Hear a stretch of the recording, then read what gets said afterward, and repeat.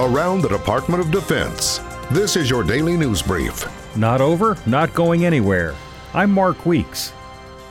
The North Carolina National Guard will continue to assist in post-Hurricane Florence relief efforts for as long as needed after the rivers have crested and levels return to normal in that state. Helicopters have delivered more than 61,000 pounds of relief supplies, and Guardsmen continue to assist in search and rescue missions in North and South Carolina.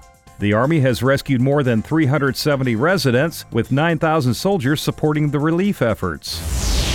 Vice President Pence attended a ceremony at the Korean War Veterans Memorial in Washington. I'm honored to be here today to present to this memorial a flag that was presented to me. This flag was among those flags that graced the cases of some 55 remains of fallen American heroes.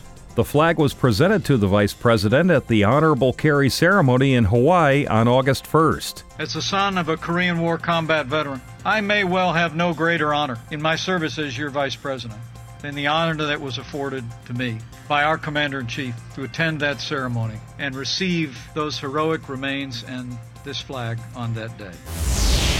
Today's American generation performs many jobs in the military, and the general in charge of America's nuclear arsenal has praise for those in his organization. Current generation of American is as great as any other generation our country has had. We're doing the most important job in the country. They know how important it is. They love what they're doing. They know it's essential to the security of our nation. So if you want to see the strength of America, just go watch our airmen, our soldiers, our sailors, our Marines. That's your DoD News Brief. I'm Mark Weeks.